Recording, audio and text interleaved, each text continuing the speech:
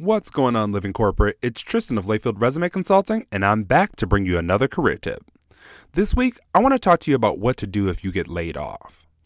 Since the beginning of the coronavirus pandemic, over 26.5 million Americans have filed for unemployment. We are seeing numbers that we haven't seen since the Great Depression. To some degree, we all knew that companies could eliminate our positions, but this has become a reality for far too many people who didn't expect it. So let's discuss the steps you should take if you have been or get laid off. First, grieve and take a moment to deal with your emotions. We're human. We're going to feel some type of way after we've been laid off. If you don't take some time to feel your feels, they will come back to bite you at some point. Second, file for unemployment and deal with your finances. Some people may cringe at this, but in times like these, we have to let go of our egos and do what's best to keep us on our feet. Though it's not a full paycheck, it will help you keep some money in your account while you search for the next opportunity.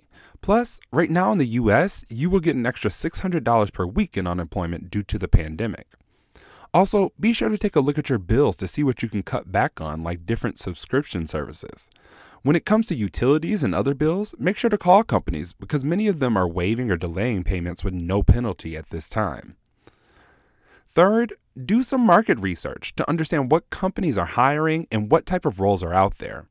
I know it may not seem like it, but there are still tons of employers who need the talent and skill sets you'll bring to the table.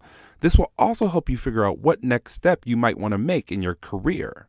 Doing this research up front will help you with some of the other tasks as well. Next, update your resume in LinkedIn. Really focus on your transferable skill sets that relate to the roles you identified in the step before. Also, be sure to highlight your ability to leverage and adapt to new technology, as this is something most companies are contending with right now. On your LinkedIn profile, be sure to turn on the job seeking settings, including open for new opportunities. This can help you be seen by recruiters and hiring managers on the platform. Then, I suggest you start building your network. Of course, you want to do this virtually now, utilizing LinkedIn, email, Zoom, and other tools, but this step is essential.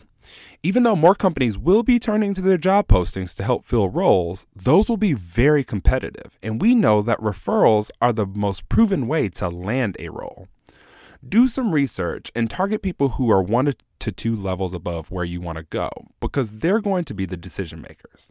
Make sure while you're cultivating those relationships that you stay focused on where you can provide value to the person that you want to help you. After that, start acquiring new skills. Once we get on the other side of this pandemic, there will be an influx of new opportunities. Prepare yourself by taking some online courses or certifications so you can ensure you will be considered as a highly qualified candidate.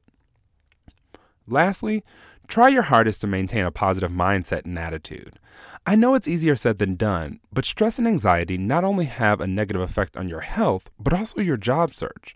So make sure you're taking care of yourself and doing things that bring you joy.